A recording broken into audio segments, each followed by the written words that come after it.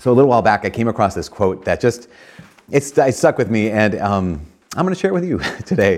It goes like this. It says, every person or every man has two lives. The second one begins when he realizes he only has one. Every person has two lives, and your second life begins when you realize you only have one. Which I think is just really profound, right? Let's start the homily off with something profound, because you look at it, you hear that kind of thing, you think, okay, that's true. That recognition that I only have this one life, what am I going to do with it is a massive question. But then we have the second question, right? The second question is, what am I going to do with it?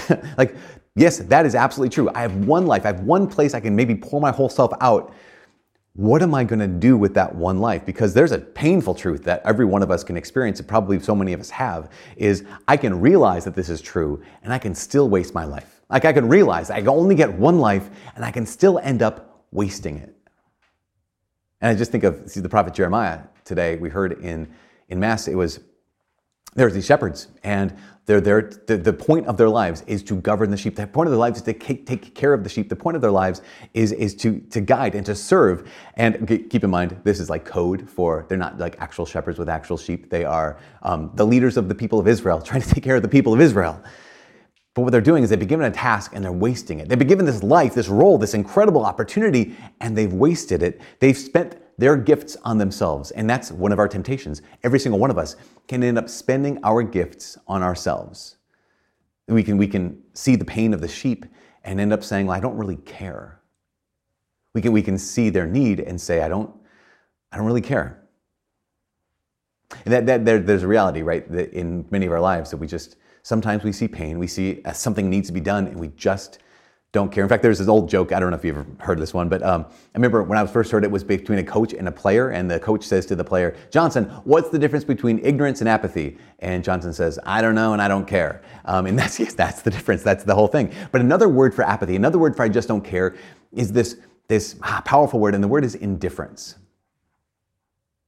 I think that there are a lot of things in our life that would be better if we had a little more indifference about. Maybe some pastimes, maybe our favorite sports teams, maybe family game night. Those kind of things can get pretty cutthroat. I mean, it would be nice if we were a little more indifferent there. But I think when it comes to the big things of life, when it comes to the big questions, the big issues, the big realities of life, too many of us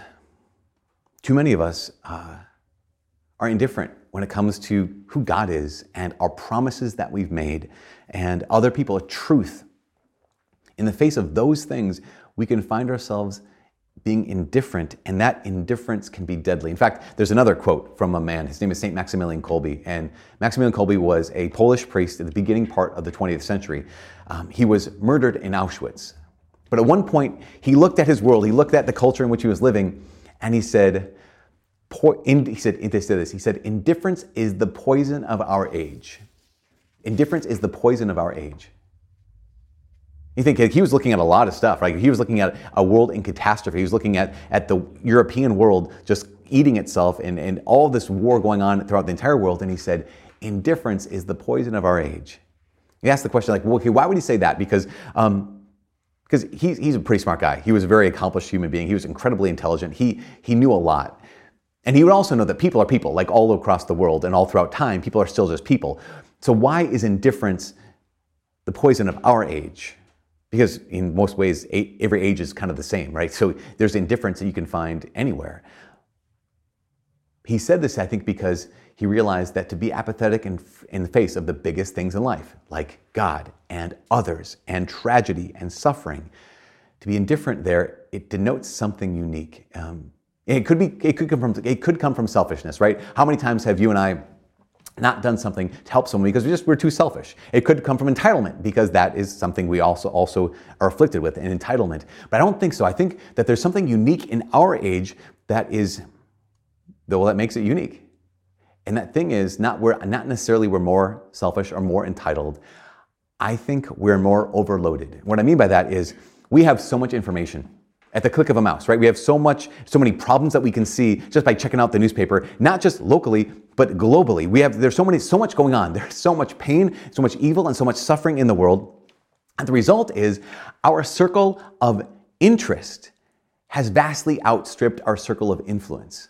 Like the things that we're interested in, things we care about, things that get our attention is massive compared to our circle of influence, things we can actually do. And you think about for previous ages, if there was a problem, it was most likely a local problem, right? If there was someone in need, it was probably your neighbor, or it was your sister, or it was your parish. And yes, it was still possible to ignore those people. Like I can still ignore family if I want to. It's also still possible that you might not be able to do anything in face of the problems of your neighbor or your sister or your parish. But it might also be that in those cases, you recognize this isn't someone else's job. This is my neighbor. This is my sister. This is my parish. And I wonder if back then, back in the day, if there's anything that was different, what might have been different is it's possible that one's circle of influence was more naturally kind of in line with their circle of interest. Because I think someone could say, like, Father, this is not true. Like here's one of the places you're wrong is that I look around and I care. Like I look around at all the things going on wrong in the world and I care. In fact, I look at other people and they care too. I look at the youth, the young people of this world, and they seem to care a lot, maybe even more than ever. And I would say, and you might be mad that I claim indifference in our age, but I would say, let's do this. Let's look at Jesus and see what real indifference versus real caring actually is in the gospel today.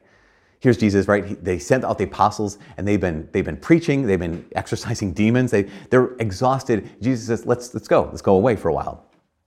The crowd follows them and Jesus sees them. And here's the thing. True caring, true compassion, and not indifference involves at least 3 moves and one like secret move. So you're gonna get the secret move in a second. But the 3 moves and one kind of secret move. The first move is, it says that Jesus saw the vast crowds. So he noticed.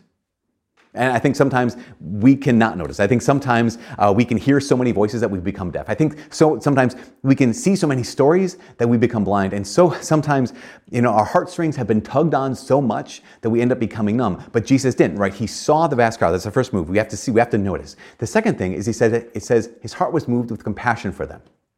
So he actually cared. And this is really key. This is really critical that he cared. But I think the problem is this is where most of us stop.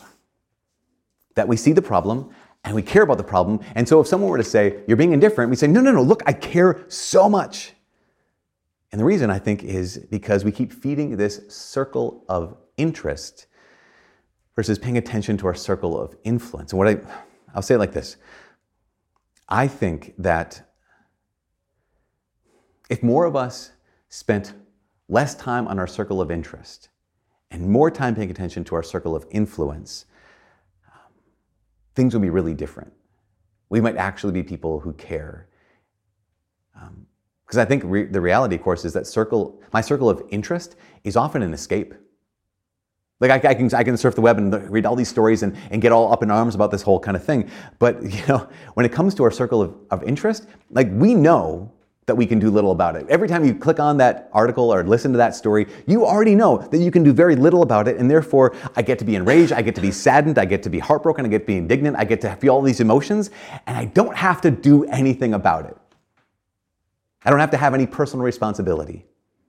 And so I think one of the things that it gives rise to, I think this gives rise to a thing called slacktivism, right? So slacktivism is this word that basically means you're a keyboard activist, you're a keyboard warrior, where you get to say that you care without it costing you anything. This is a lot of us. And again, I'm not throwing this to other people. I get to say that I care and it doesn't have to cost me anything. And it's a sneaky brand of indifference because it appears to care. And in fact, for all of us, because I experience this too, for all of us who experience it, it doesn't just appear to care, it feels like we care. And we're convinced that we do care, and we're not wrong. We care, but we don't care enough to act. And this is the problem with just those first 2 movements. And the problem with real indifference is I notice it, it moves my heart and I care, but then I don't do anything. So indifference is not caring. Indifference is I care, but I don't care enough to move. I don't care enough to act. I don't care enough to have it cost me something. And that's why that's the third move, right? I notice it, I see it, I am moved by it, I care, and then I act. That's what true compassion, true caring actually is. That's what Jesus does. But there's the fourth little secret one, and the secret is between caring and acting. And it means I see it, I care about it, and then I have to ask a question. And the question I have to ask, and everyone has to ask, is, okay, I see this, I care about this, what do I have to offer? Like, what can I do? What can I bring to this situation? That is such an important question, because otherwise, again, I realize this is just a circle of interest, and it's not even part of my circle of influence. This is so important we ask this question. Is this something I can help with? Because just helping shouldn't be knee-jerk. It shouldn't be just knee-jerk reaction. It shouldn't be just something we just dive into, because it shouldn't be something where there's no boundaries. Because if that's the case, we're just splashing all over. We're splashing all over, being really ineffective. The key is, I have to ask the question, and then I have to choose. Okay, remember, I see, I care, then I ask this question, what do I have to offer? I get to choose. I have to choose. Because the reality for all of us is we have to choose where you will pour yourself out. I have to choose where I will pour myself out. Or I have to choose to accept this is where I will be poured out. Because sometimes it's not our choice, right? Sometimes it's someone else's choice. Puts us in a horrible situation that we say, okay, I have to choose to accept. This is where I'll be poured out. And for a lot of people, just think it practical. For so many people, it's family. For so many people, where you will be poured out, where you will have to give of yourself, your sacrifice is going to be, okay, these people. This is my spouse. These are my kids. These are my parents. This is where you get to pour yourself out. For priests, right? Jeremiah, as a priest to read the prophet Jeremiah, it's the worst. It's the best. It's awful because it's so convicting, because he's saying you're spending your vocation on yourself. But for every pastor, every priest he's called to pour himself out right here in his parish, right here for these people. And the same thing is true for every one of us. And think about the incredible honor that this is. This is a massive honor. Being able to choose where you will sacrifice. Because the reality, of course, is compassion, real care, not indifference, will always involve sacrifice. Remember, compassion involves these three moves, with this fourth secret one. I see, I notice, I'm moved by it, I care. I ask the question, but then I have to act. Then I have to care enough to move. Not just care, but care enough to move. So what do I do? I think there's at least two things in all this.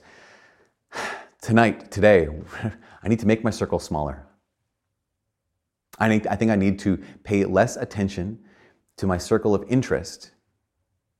I need to give more attention to my circle of influence. And then when I do that, I have to choose. I have to choose, is this where I'm going to pour myself out? Remember, every person has two lives. And the second one begins when you realize you only have one. This is the last thing. St. Maximilian Kolbe, the man who said, indifference is the poison of our age. St. Maximilian Kolbe, he was, as I said, a prisoner in Auschwitz. And at one point, maybe you know the story, at one point there were two men who escaped from Auschwitz. And so the National Socialist Guards, Nazi guards, they came out and they arranged all the men in rows and said, who's going to tell us who turned them in? And no one did. And so they said, okay, we're randomly selecting I think they selected 10 human beings, 10 men from the ranks to be executed, to be starved to death in a bunker. And the 10th man they chose, he fell to his knees. He started crying and weeping and crying out loud, saying, please don't kill me. Spare my life. I have a wife. I have a family. And that's when Maximilian Kolbe decided, just something is crazy. He stepped forward and said, I'll take his place.